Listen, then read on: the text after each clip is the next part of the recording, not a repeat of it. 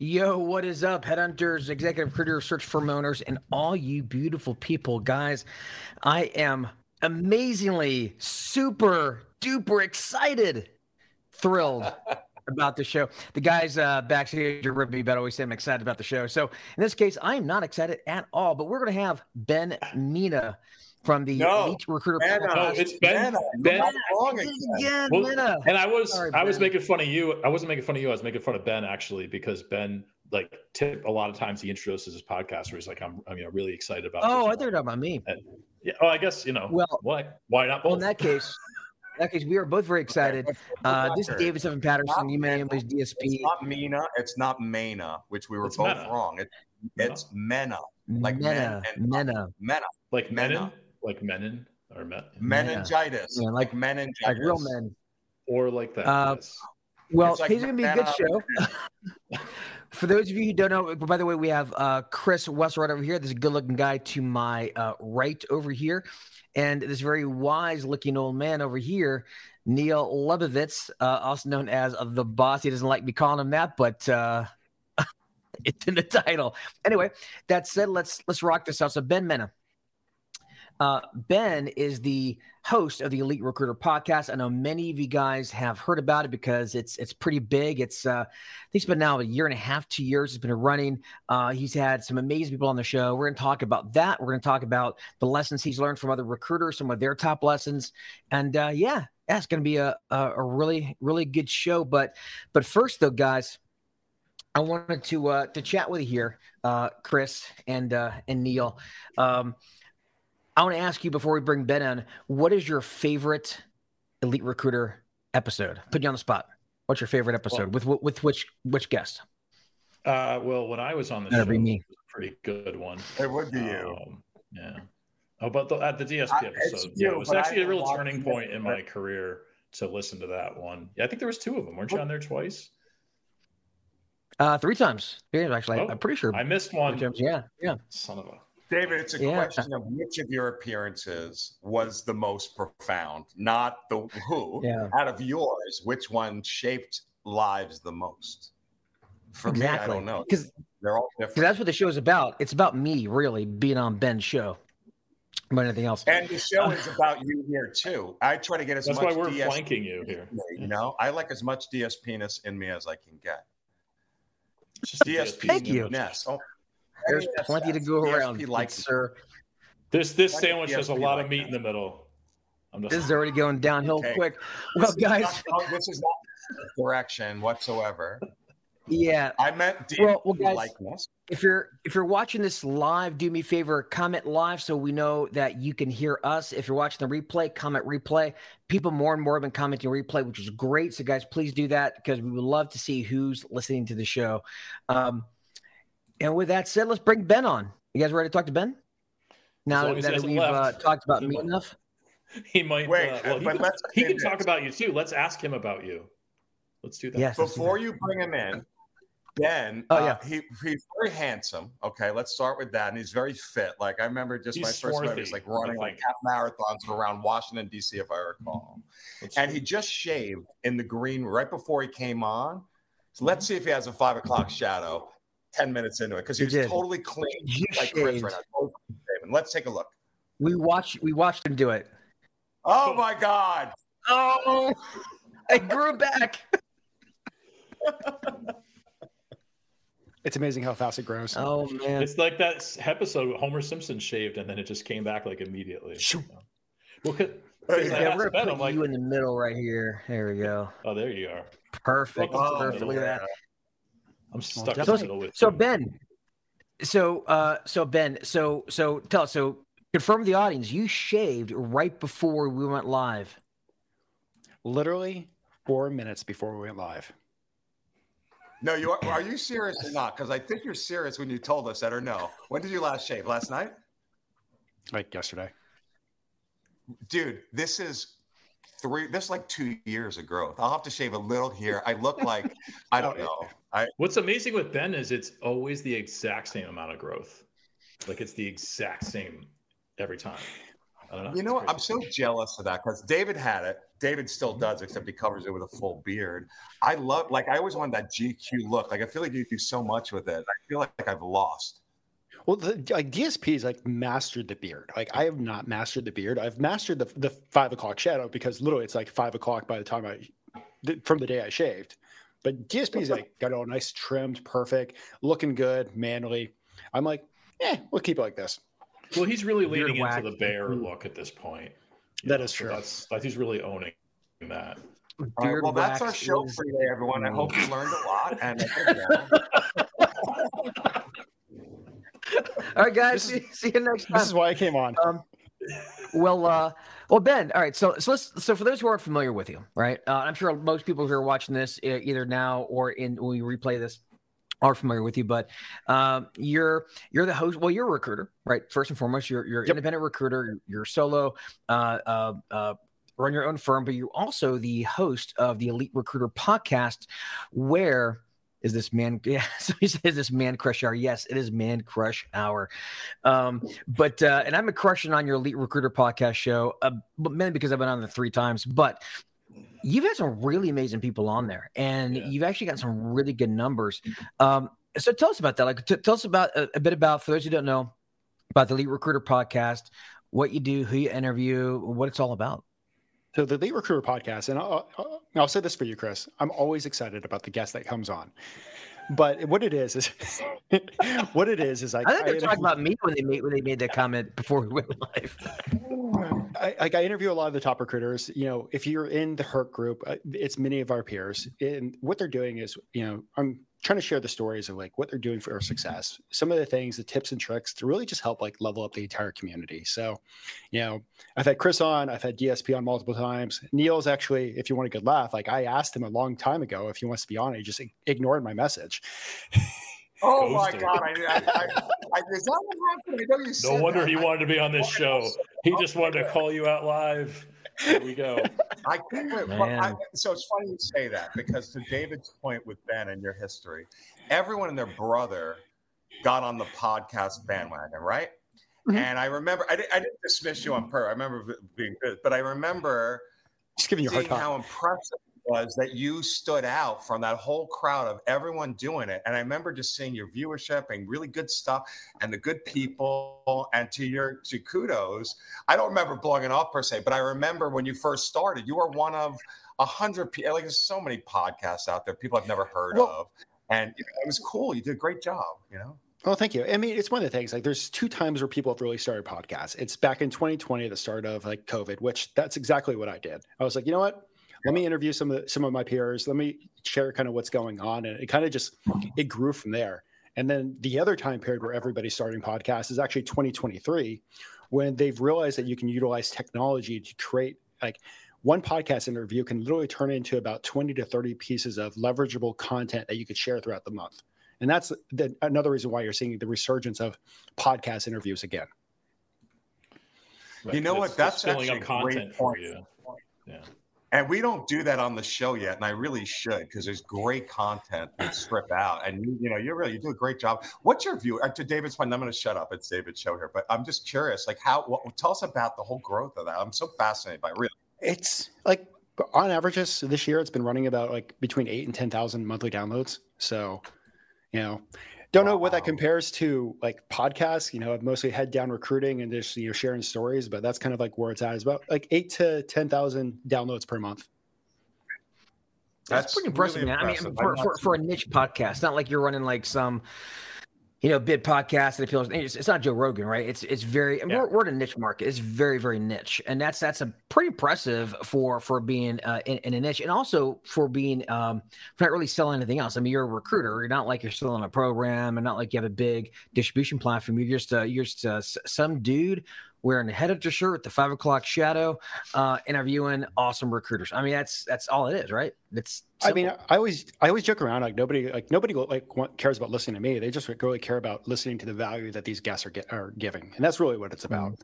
And like perfect example, like Chris and I share.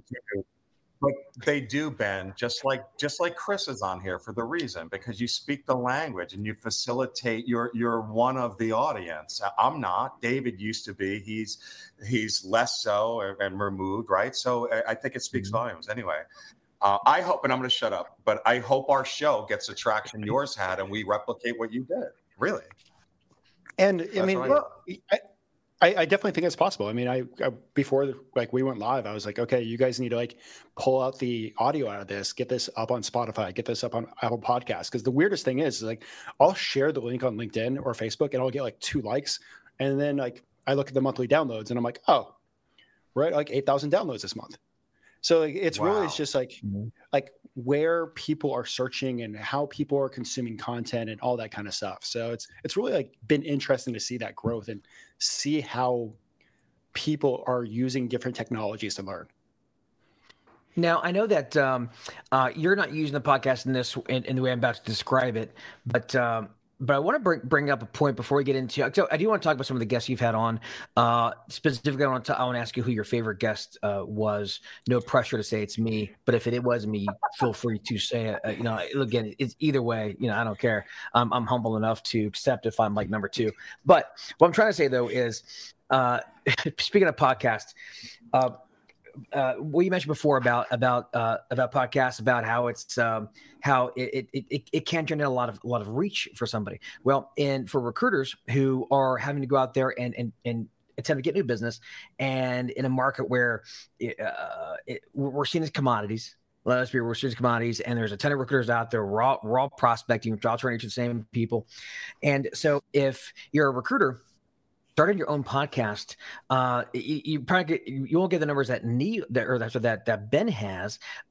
But that said, if you start a podcast, I know a lot of recruiters actually do much of their lead generation with podcasts. Because imagine interviewing an industry leader on your podcast and give them the opportunity to talk about themselves, with their leadership philosophy, how they got to where they were. You stroke their ego.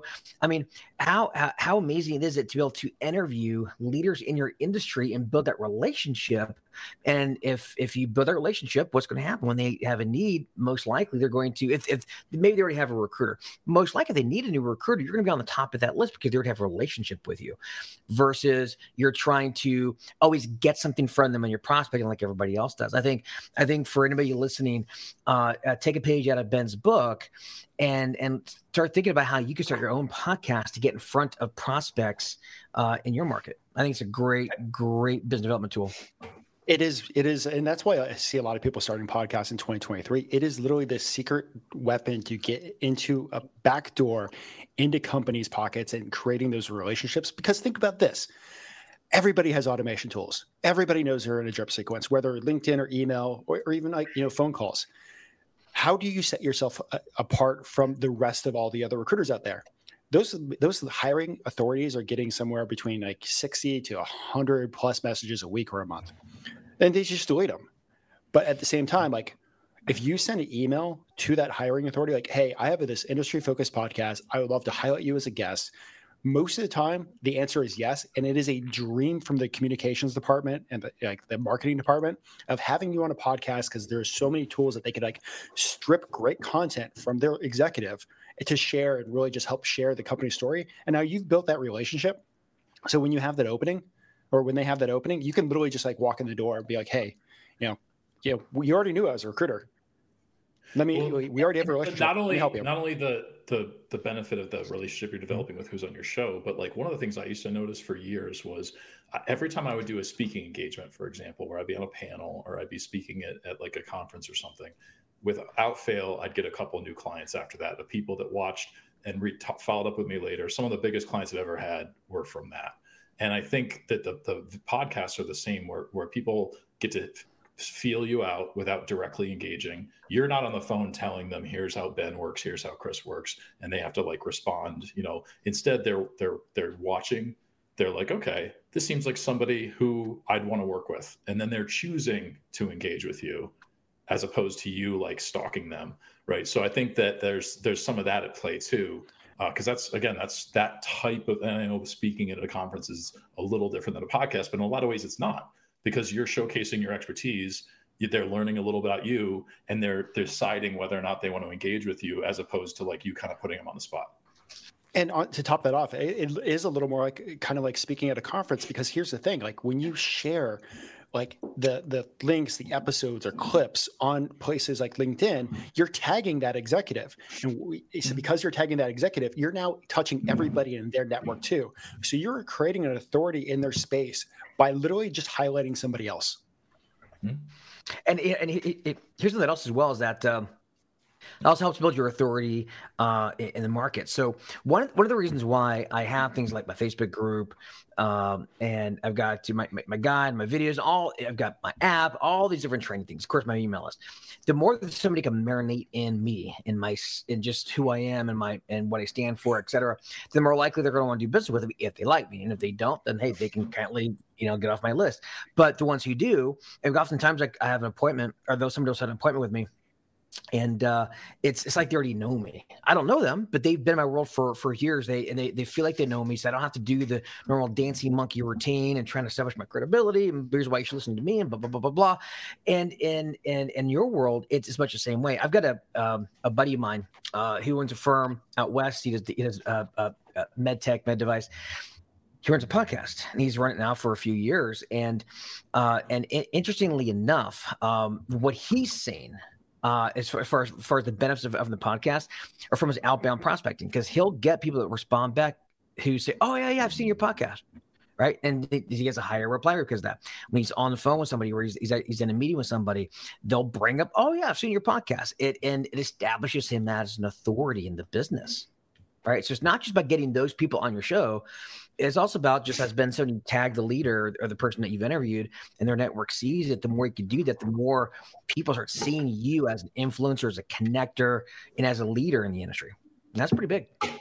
I mean, it is one of the things that I've go ahead. I was going to say, it's one of the things that I've actually had happen many times. Even though like my podcast is literally like wrapped around focusing on recruiting, I have like leaders in the GovCon space like, "Oh yeah, I know about you." Because of this goes back into DSP back in 2019, talking about being omnipresent. I am omnipresent on social media. So literally anytime these like executives in the GovCon space log on to LinkedIn, it's almost a guarantee that they will see me on LinkedIn.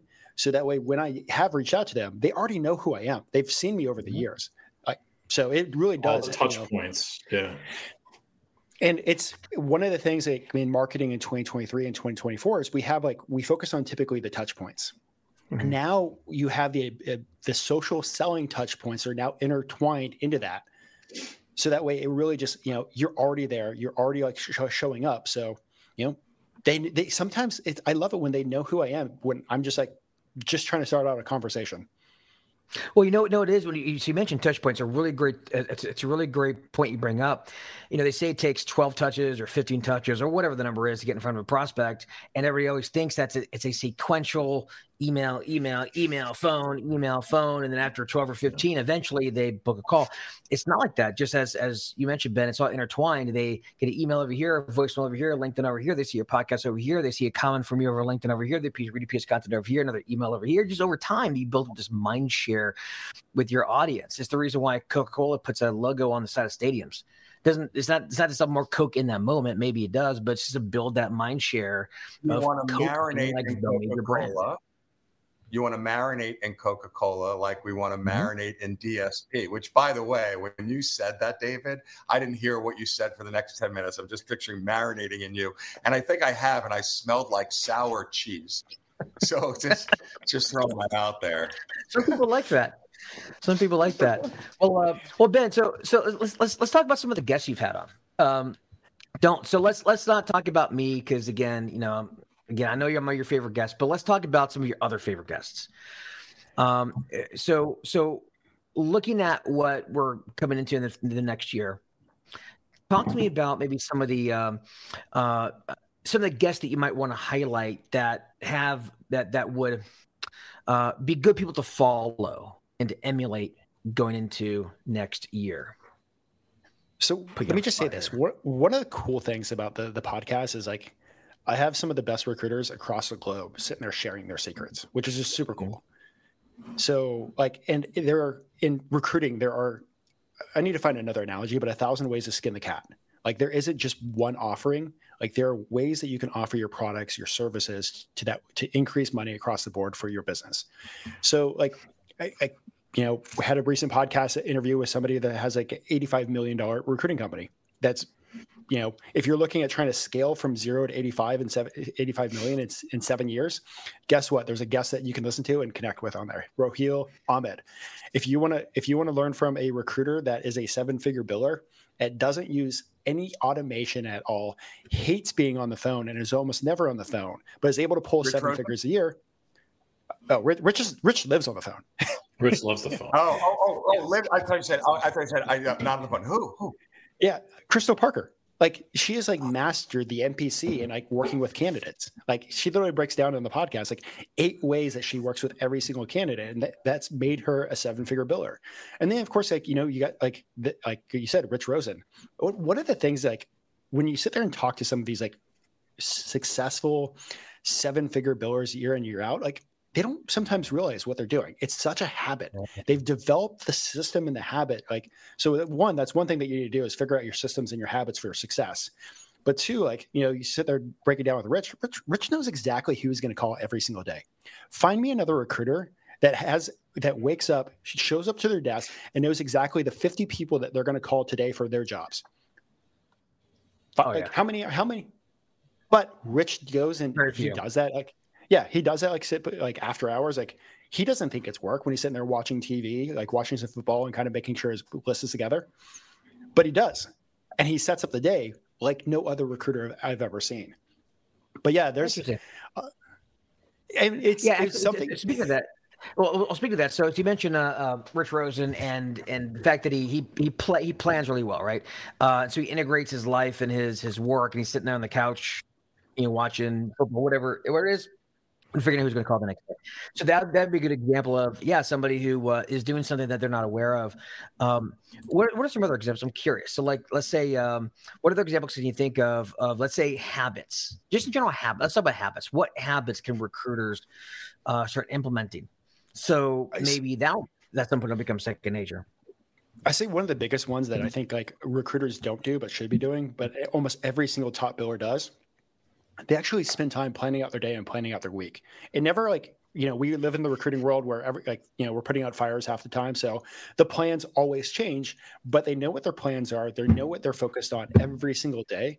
And I think the key point of this on top of that is almost every single top biller also has like a time to like evaluate the end of the day, like end of day review. Like, okay, what did I do today? Did I move the needle forward? Did I do that? So that's one big thing. Second one is like work ethic. Like it is so easy in today's like social media world to get caught up in noise and, doom scroll on like this or like hop on TikTok and you lose an hour here, you lose an hour there.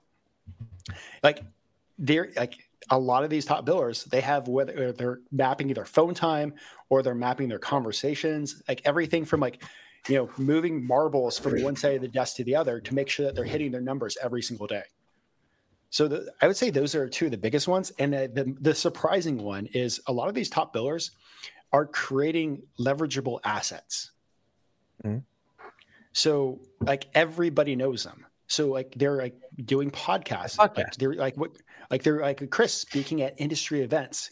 They're creating leverageable assets that make themselves authority in the space. And real quick, if you don't want to make a podcast, like go be on an industry podcast. There are tons of industry podcasts out there.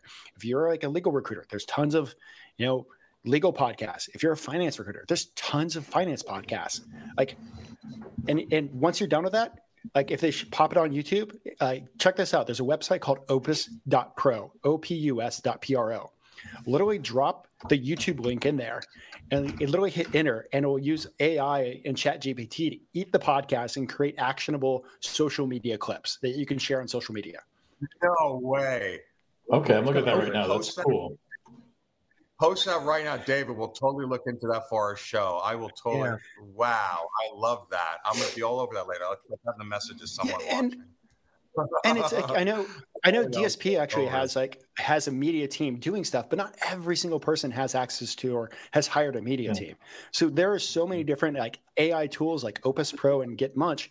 You could throw your podcast interview into it, and it creates those clips that you can literally share on social media. So, and I think that another craziest thing is people writing books. Like books and podcasts are becoming the new business cards. Yeah. So it's just been interesting to kind of see. Is it a charge thing? Opus is probably free. Opus Pro is they charge you for that. Not that I care, but it has to be. It's brilliant. Oh yeah. Well, you know what's funny too is like, oh sorry, Ben. Oh, the Opus Pro, they charge you, but the first video is for free just to try it out.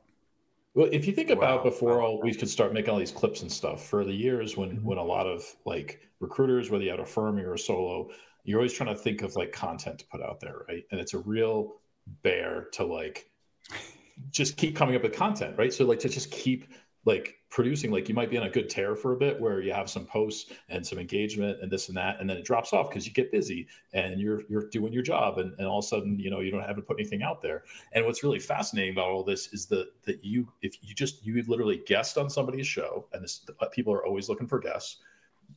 So a lot of the heavy lifting is done. You just show up and talk for a little bit about what you do, and then you drop it into one of these websites, and then it just makes a bunch of little clips for you. And I mean, the power, like Ben was saying, even in the beginning, of how one interview can turn into tons of little snippets is just really game changing, because this has really only been like, I think the last couple of years we've really seen a lot of this, last few maybe, but like that solves a big problem in terms of like, what do I put out there consistently with, and without having to, it's an efficient approach, if that makes sense, right? Like you do the work once and then you keep repurposing it. So I think that's anybody it's huge. And now, I mean, like you said, go ahead, yeah, sorry, Ben. Well, I want to ask about that. I just want to talk about the assets you mentioned, the leverageable assets. So finish that when you get a chance, but I do want to ask you after you do that. I do want to find out of the folks you've talked to, beyond just a podcast, what are some other leverageable assets that other recruiters you've interviewed have had that would be a good idea for other recruiters to maybe possibly emulate or try to create for themselves?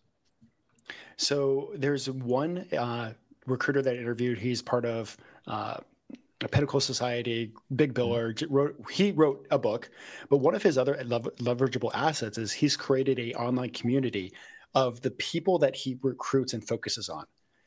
So so build an online community of kind of like the industry that you're in is one. Write a book is another. There are so many recruiters out there that have written books, but that one book is just they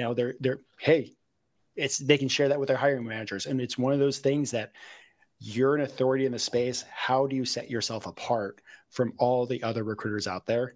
And it's by writing a book, creating an industry community. It's by creating a podcast. It's by creating content. And a newsletter seems to be also one of the new ones that's really picking up too.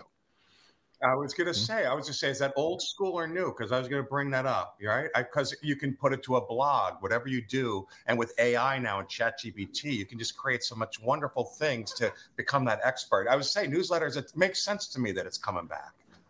And one of the cool like newsletter websites is called Beehive. It's really made for like the creators out there, for small community creators. Oh, look, somebody just mentioned that they started writing their book yesterday. Awesome. Congrats on that. Yeah, that is awesome. Yeah. Yeah. So speaking of that, yeah, so the newsletter movement that they're talking about, and I've noticed that as well. So, and that's a bit different than, let's say, like a typical drip campaign. So for that's like the newsletters, at least the ones that I see coming up, the big ones are the ones that maybe they'll come out weekly, and it's super long form. And a lot of those will have like many resources. Like, in fact, you can see 2, 3, 4 different authors all in the same newsletter. Like, say, guest authors. There's promotional spots. They make it like a big thing. So that's what I'm seeing nowadays. Well, I've not done that myself, but I have seen that, and that it seems like it's becoming a pretty big thing. Well, let me ask you this: in terms of because I know the other stuff's kind of hard, right? So you've got some books, podcasts, etc. I think what do you think is the Let's go back to podcasts. So obviously podcasts are great. Having a podcast is a great leverageable asset, as you mentioned. But what are some of the things that you wish you would have known before? Because I'd imagine when you did this, you probably made a lot of mistakes. going in. I made a ton of mistakes, and like you're gonna laugh at this. One of the biggest challenges I dealt with was dealing with technology and like how to do things. Like one, you can like outsource everything to Fiverr. You can hire a VA to do some of this stuff, but there's technology now that you can literally do like have a podcast. A successful podcast working like 2 to 3 hours a week. And that wasn't how it was back in 2020 when I started. It was like figuring out this tool, figuring that tool. If I wanted to hire somebody, it was like $1,000. Now, like you can go to Canva, create your podcast art. Like the little jumping man that I have, I literally went into Canva back in 2020 and typed podcast art. And that was like a third thing that showed up. I just haven't changed it since then. Like Canva is a great tool for. Can I add this before I forget? I got Ben this tool that I use. It was advertised to me on Facebook as Canva meets ChatGPT. It's called AI Creative. It's amazing. It's where all my ads that you've seen recently in the groups, that's where it comes from. You whip up those gorgeous looking ads and it just does it for you. It's amazing. Like just FYI. Yeah, I mean, like there's technology saving today, thing, but just on steroids with like it's a 20-second work versus 10 minutes. But keep going. Sorry. Oh yeah, and another one that I use Riverside for recording. I know you guys are using StreamYard, or Streamlabs, which is another great one. Riverside just does such a great job with like breaking apart the videos. Like when it comes to editing your podcast, there's a program called Descript. What it does is literally edits it like a Word document, or it transcribes it like a Word document, and then you edit it like a Word document. So I literally delete the delete the I know or you know, since I say that so many times, and then the hosting software, Spotify for podcasters, it's free. You can literally upload your audio there, and there you go. You now have a podcast, and you can get an intro. We're going to steal from you. We're going to have to talk to you offline again, and we're going to steal a ton from you. We need to, and we will. Like this is all good for us. Just for everyone else out there, you're never too big or for your britches, right? Like the great stuff. And seriously. Thank you. So now I want to know. Of all the interviews you've done, what have been the most memorable? Not necessarily the best. I think it'd be the best, but the most memorable. You just want one category, don't you? David just wants one category. This is sad to watch. It's like we're all like. He's like, what would you say is the most bearded person you've ever had on the show? Of all the people you've interviewed who live in Florida, who was your favorite? I'm gonna go with that. Would be Donnie. Donnie Gupton gives him a run for his money on a beard. Oh yeah, he's got a great beard. In the Gulf Coast of Florida, who was your favorite guest? Like somebody has 3 initials. It goes by the 3 initials of your David middle Patterson. All right. So, but seriously, who is your most memorable? God, you guys are picking on me. That's not in the room. Let's make it easy. That's an obvious one. Who was? Yeah, that's a good question.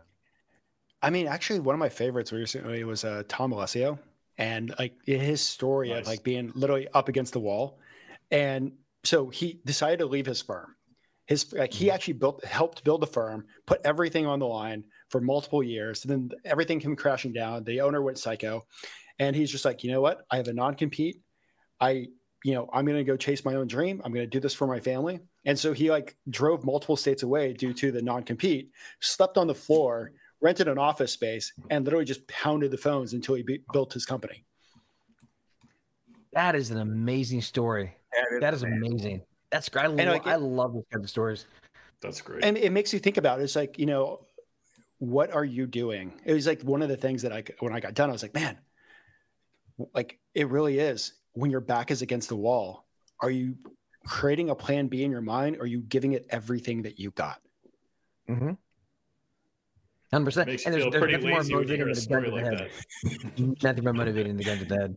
That is a great story. I've seen that podcast. I've not listened to it yet. I have to listen to it. That sounds like a great one. Real quick for the listeners, like he wasn't single while doing this. He had a family and like healthcare, like medical expenses, all sorts of stuff. And he was just like, well, if I'm going to do it, I need to do it, and I need to go all in. And listen, that is the great thing about this business. Guy from Adam, right? So he starts up from nowhere. We all know who he is. All of us in this room know who he is. Mm-hmm. He's all over the groups. He's done immediately. He decided to go in guns a-blazing. And I remember seeing him come he does a weekly live chat. It's great. It's round tables, but immediately he did. Right. So anyone could do it. And also, like when I got into it too, like it's never too late. I started a LinkedIn group when LinkedIn was really big because I knew it was a real key. I have like 30,000 people on there. And I used those people to drive them to the Facebook group. And then David was gracious enough to help me and ingratiate me into the community. But I say, if you want to do it, get a plan and just do it. Just jump right in. I didn't think about it. Right. I just did it. Yeah. Right. And it's the kind of thing, what we've been talking about this whole time. It's like a lot of these top recruiters are like, including you guys, are doing something a little different than everybody else. And you got to figure out what that little difference thing is best for you and just put action behind it. A lot of action. Well, I'll tell you what, I love those stories, like again from Thomas about him driving several states away, sleeping on the floor, banging out calls. I think a lot of recruiters, especially the younger recruiters that maybe came in when the business was booming and you could make placements despite yourself. And I think a lot of recruiters would do very well to listen to some of those episodes and listen to some of those stories about the hardships that many recruiters, in fact, many of us had to go through and during recessions, or when we had to like Tom's would start a new firm, or just bad things that happen to you in general, right? That's the great thing about this business. One placement can turn it all around. But one of the bad things about this is you can what? I was going to say, like, one placement can completely change your life about this. One quarter can literally set up your entire family. That's one of the coolest things about this business. Oh, yeah. And like, it kind of also goes back into DSP's story. Like, and he shared this in like one of the early podcast episodes. I was like, hey, DSP, do you want to kind of like hop on a podcast? I got this whole thing I'm doing. He's like, sure, why not? Big DSP. And like, he literally like breaks down into like literally his back against the wall, losing his company, like not knowing what to do. And then realizing the work that he had to do to completely turn the ship and move everything around in the middle of a downturn of the economy. It's those lessons that you hear that you can relate to. Like, it sucks right now, but as long as I keep swimming and I push harder, I think smarter, I learn some new tactics. Like at the end of the day, if you keep driving and you keep making enough calls, you keep doing enough emails, enough podcast interviews, something is going to change. 100%. And certain something like a podcast, for example, well, for most recruiters, they probably think of that as something that's completely foreign to them. It's out of their comfort zone. How do I even do it? I've got a face built for radio, so I can't do anything video based. All these excuses. And the funny thing is, and I got this advice from I forget who I got it from. I got it from somebody somewhere mentioned this, but it's stuck in my head. Not the person who said it, but the lesson stuck in my head. And basically was that the best time to start being public, the best time to start is when no one's listening, right? When you don't have an audience, just start, because what's going to happen is, because no one's listening, it doesn't matter if you suck, but by doing it over and over and over again, you get good. And by the time people are starting to listen, by that time you're already good. So in essence, start now. If you think you're not ready, start now, because you'll get ready. But you can always, but if you wait until you're ready, well, you're never going to be ready, and you're never going to start. Just start it. It's kind of, I think one of the reasons why I started this was a combination of I think it was DSP talking about finding ways to be omnipresent. Two, like the market took a tank and like the world stopped during COVID for a short while. And three is like, I really was just having fun sharing stories. And one of the cool things about like podcasting is like, I don't feel like I'm the star of the show. I sometimes hate like being the face of it. When people are just like, Benjamin Elite Recruiter Podcast, I'm like, the Elite Recruiter Podcast. But one of the cool things is like, I'm sitting there having great conversations with a guest. I'm shining the spotlight on them. And because I'm shining the spotlight on them, and they're talking like 80% of the time, the spotlight is getting shown back on me because I'm focusing on them. And that's one of the cool things. Like, if you don't want to be the center of attention, like there are ways to go out there and not be the center of attention, but still create this omnipresent authority in the space that's going to help your business. Yeah, the good thing about a podcast, especially like an interview style podcast, you don't have to do all the talking. I don't know what to talk about. Great, doesn't matter. Ask your guests questions about their own career and their life and their leadership philosophy, how they got through it. People love talking about themselves. People always have stories that they like to share. Everybody has like a good half dozen stock stories that we share all the time that kind of give a little glimpse into who we are. Yeah, just like Ben, you don't. Let them do 80% of the talking. Just ask good questions. And actually, speaking of that, go, Chris. I've got a question, but go for it. As far as the stories, sometimes when I move my mic, I mute the damn thing. So the stories piece, what I really find interesting about your approach, Ben, is that you have you're not just talking to everyone about their whole full story from like start to finish. There's a little bit of that for intro, but it's geared around a specific topic. This recruiter does this really well. This recruiter does this really well. And I think that's like pretty fascinating because you're allowing them to tell their story, but you're still kind of keeping it within guardrails for a particular theme so that you're kind of going for a particular, like everybody's got like the little bit of their backstory in there, but you're guiding them still.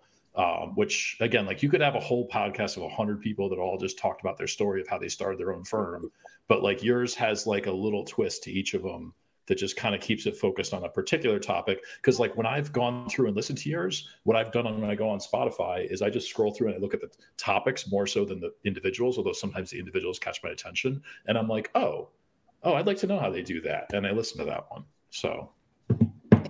All right. Things that like DSP mentioned, like you learn through going it, and like quick tangent. It's always weird, like seeing like my initial like first few episodes, like shooting up on like the listening charts. And I'm like, oh my God, I was so bad then at asking questions. I was so bad at like helping people share stories. But, it is through lessons learned. Like I have it kind of like set up this way where it's the hook, the intro, and then the meat of the story. And then I have it then sectioned into actionable insights after that before we wrap up. And it's really just trying to get that meat where they're talking about their life. They're talking about the things that they're doing, the things that can really make a difference in your recruiting business. Mm-hmm. And that's kind of like the focus. So good job pointing that out, Chris. Excellent. Well, let me ask you this. So on that topic, so looking back at the interviews that you've had, what would you say, for someone who is going to be starting a podcast, for example, like for their business, what would you say they need to do to start setting that up? So obviously, learn how to ask great questions, obviously, but I guess what are the building blocks that someone needs to, if they want to start this, let's say beginning of January 24, like what do they need? What do they need to do? So, first of all, like get your tech stack ready, which is pretty simple. You can start on Zoom, like Riverside, get your editing platform or outsource that. Descript is the editing platform. If you can, there's plenty of different hosting sites that you can host it. I use podcast.co, but you can go to Spotify for podcasters for free. And it'll teach you how to every time you upload something to Spotify, it can get sent out to all the other places like Apple Podcasts. So that's really like the key things. But one of the biggest things that I would definitely say is like you want to kind of guide your listeners. So one of the worst things that people don't like doing is like when they hop on a podcast and it's just like they're not prepared on what questions you're going to go. So I even though like it sounds like rough, like where, or a story, but I actually send like kind of like show notes and a kind of like bullet point guidelines. So that way, like the guests are prepared. They're thinking about how they want to answer the question, because a guest that has thought about the answer gives a way better answer sometimes than a guest that's like spot on, like out on the spot. Like, you get a real answer spot on, but sometimes I've had people like when I wasn't doing that, they're like, oh man, I forgot to say this. I wanted to say this. I didn't think about that. So, and really just, have fun. Like, don't stress yourself out by doing these first few podcasts. Like maybe like the first one or two, like make sure it's an acquaintance that like really well. Cause oh my God, like, and don't worry about the mistakes that you're going to have. I've had podcasts where on my mic right here, there's a mute button. I've accidentally hit that mute button, not knowing, and I've had the person like log off and log on like 17 times thinking that they're the issue. Like, there's all sorts of like little things that like just happen, like that you just roll with the punches, but try to make sure that you're actually interested in the conversation. You're not looking to just say like the next thing. So, and that like we're recruiters, we're great at like becoming storytellers for the companies that we're working with. We're great at becoming storytellers for the candidates that we're like NPCing. So become a great storyteller when you're actually like doing a podcast interview. And after like 5 episodes, you'll start getting that flow.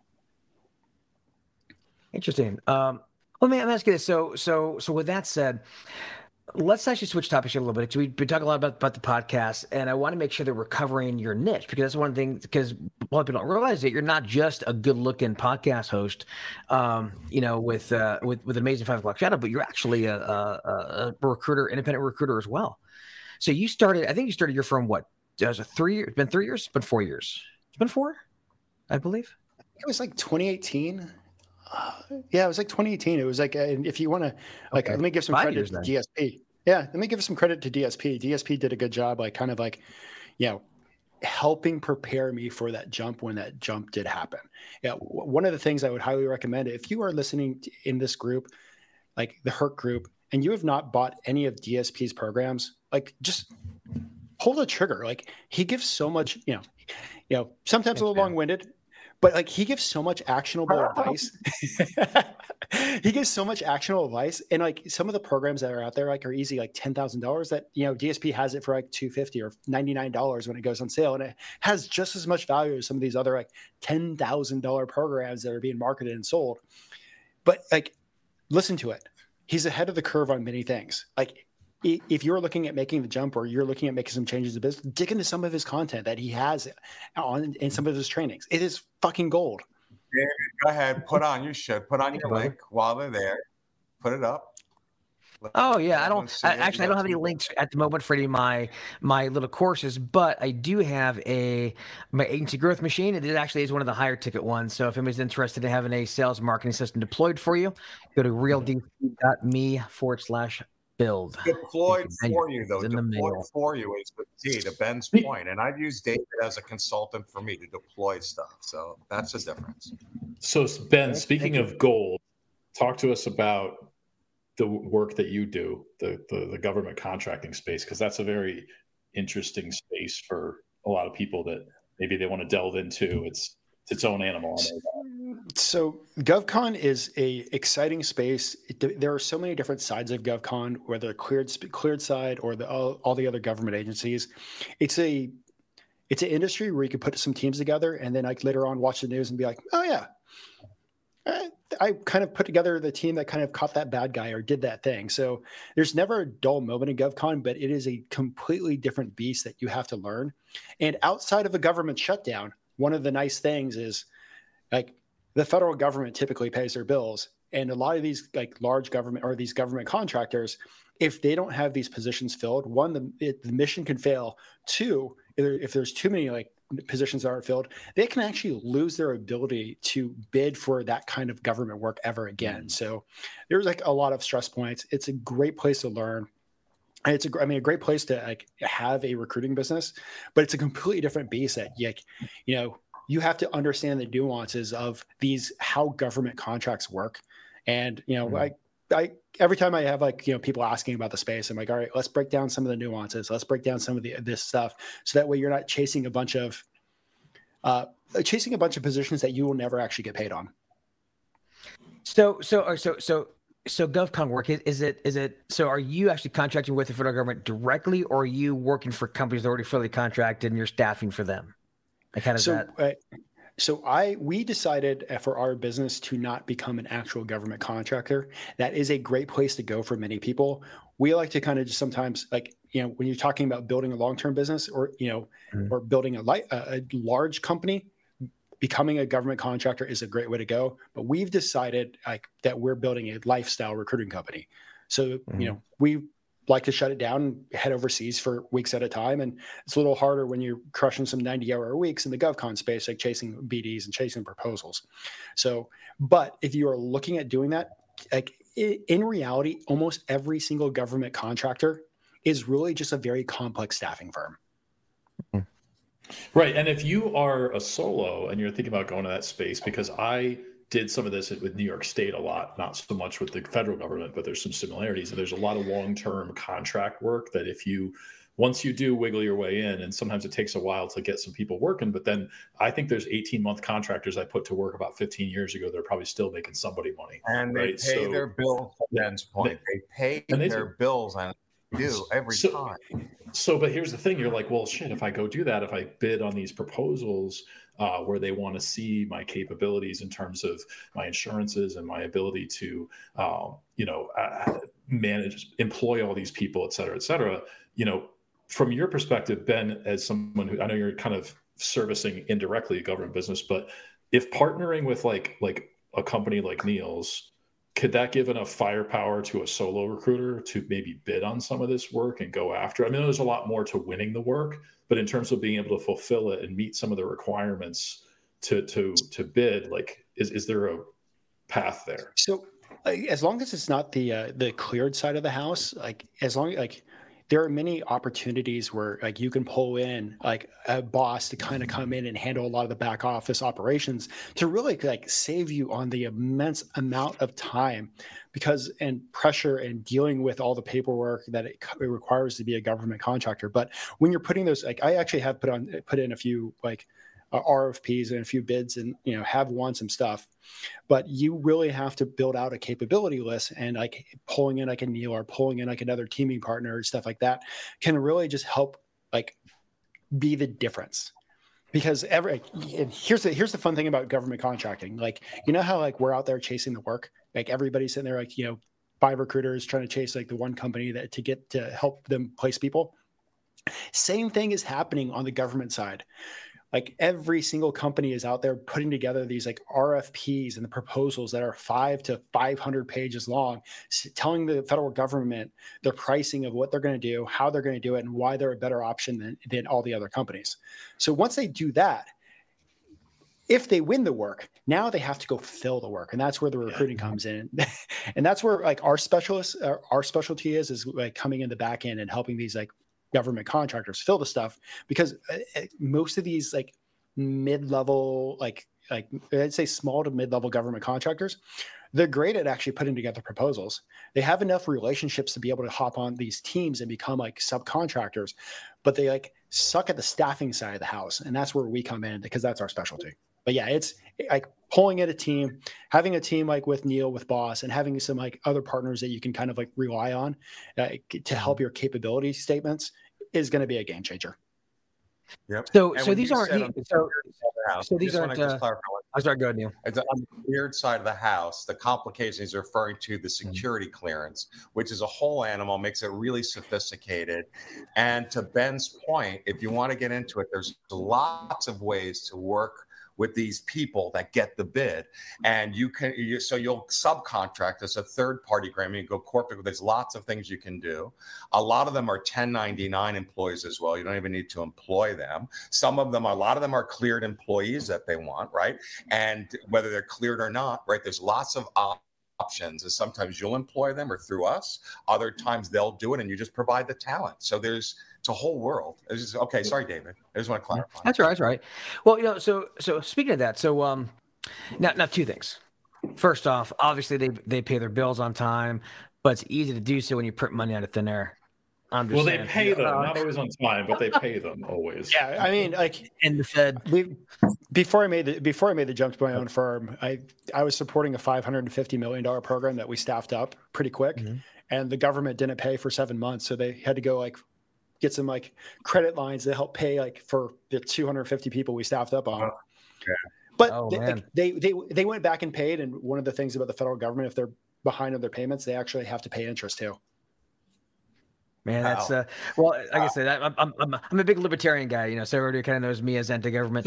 But there's a question I think is worth. There's a quick question here I think is worth addressing, where it says, "How are you finding these clients to subcontract?" So I want to share like from what I tried with with the state level, and then I been with the federal. So what I did was, you think about when you're prospecting companies, just look at what they do. Right? If you see a company that seems to largely provide solutions in the government space, the way you approach a lot of them, and this is the same way when I used to provide a lot of staff to like MSPs and stuff like that too, is basically like, hey, listen, here's what I do. I recruit in this space, this kind of talent. I don't provide contractors, whatever, but you guys, when you win a bid in this space, I know that delivery is always a challenge. So let me be one of your prime subcontractors. Let's talk about how we could work together, or let me earn the opportunity to be on your list. Because the thing is, you go and you know that they sub stuff out. So even just by going and saying, like, I'd like to be a subcontractor for when you win projects and you don't have enough people on your bench and you need to look at external resources, I'd like to be a resource for you. Let's talk about that now. So when opportunities come, we can partner together. That's always been my approach, and it's worked pretty well. I don't know about you, Ben. I mean, it's one of the things, like, and let me just clarify for that. Like, we really don't chase being a sub K, but it's almost the exact same thing, like a chase that you would be doing for filling positions anyways. Just the language that you're chasing is different. Like, in the way that you're approaching it is different. But yeah, it's almost the same attack, but you're just looking at it from a different lens. And I know somebody just popped like FedBiz off. It's great. What's cool is like artificial intelligence is changing the game also in the government contracting space. There's companies like, it's a Sweet Spot. It kind of like pulls everything in with algorithms, so it's easier to search for government contracts. There's stuff like Procurement Services and Rogue, which actually use ChatGPT to build out capabilities and build out proposals. They're very focused on the government contract space also. That is pretty amazing. It's amazing what ChatGPT can do nowadays. But all right, folks, I think we should probably wrap up this interview. We're about 2 minutes under the hour, so it's time for us to get this thing wrapped up. Ben, it was great having you on the show. Thank you very much for having us, for being on the show with us. Despite the fact that you knew I was going to ask you if I was your favorite interviewer. Wait, I thought we were on his show right now. Aren't we on his show? What's going on? This is confusing. Oh, speaking of which, for a guest, how would you like to have one guest with 3 personalities called the Headhunters Live join the Elite, Recruiter podcast? Would you like to do that? I think that would be a hoot. That'd be awesome. But let's do it. I think it'd be fun. And it's one of the things, if you're listening this far in the podcast, like the 3 like hosts have done so many amazing things. They've added so much value to the space. Like, definitely, like everything DSP has done for the recruiting environment for years. Like Chris, like, my God, talking about optimization and building out your desk and also working with VAs, like, he is a specialist. Go and ask him questions. And Neil, like, if you need back office operations, he's the go-to person. So like every single person that's hosting this show, go make sure and do some digging. Ask some questions. Like, how do you dig in? How can you not utilize a VA right now? Chris is the person to go to. DSP, like, learning how to be omnipresent. My God, like, if you want to laugh, like, I had to learn how to actually build a recruiting business. And the reason why, it's because DSP helped me out with his stuff, his courses. If it wasn't for him, I don't know. Fuck it. Thank you, brother. I appreciate it. Well, I will say, if anybody wants to check out the Elite Recruiter podcast, of course, you can find it on Spotify. And also, you've got a pretty snazzy new website, I see, at eliterecruiterpodcast.com. And so, in fact, I think you've got a lot of I think all of your past episodes are on there, right? They're all categorized. All the past episodes. And if you want a good laugh, like, that's another like tech tool that is amazing. Like, we spent like a few months trying to build a website, and my God, like, I suck at tech. Like, it looked like crap. Found a website called Podpage. All I literally did was just like typed in my podcast, and it created that webpage within like 5 minutes. David, no way. Go, David. We need all these clips for the show. We'll have your assistant do that. Anyway. That is great. That's great, man. I love this. All right, folks. Well, it's time for us to wrap up. Go to eliterecruiterpodcast.com. I'm going to throw a few things in there as well. If you want a back office staffing solution, I highly recommend going to backofficenow.com/staffing. This is, in full disclosure, this is Neil's company. And despite that, it's still the best back office solutions provider out there by far. So go to backofficenow.com/staffing. The value that you get a branded app. I'm not going to go to all things here, but it's pretty amazing. So go there. And for me, if you want a sales and marketing system built out, go to realdsp.me/build. And we'll wrap it there. Ben, thank you. Great to have you on the show. Thanks, and we'll love to have you on again very soon. All right. Bye, everybody. Peace out.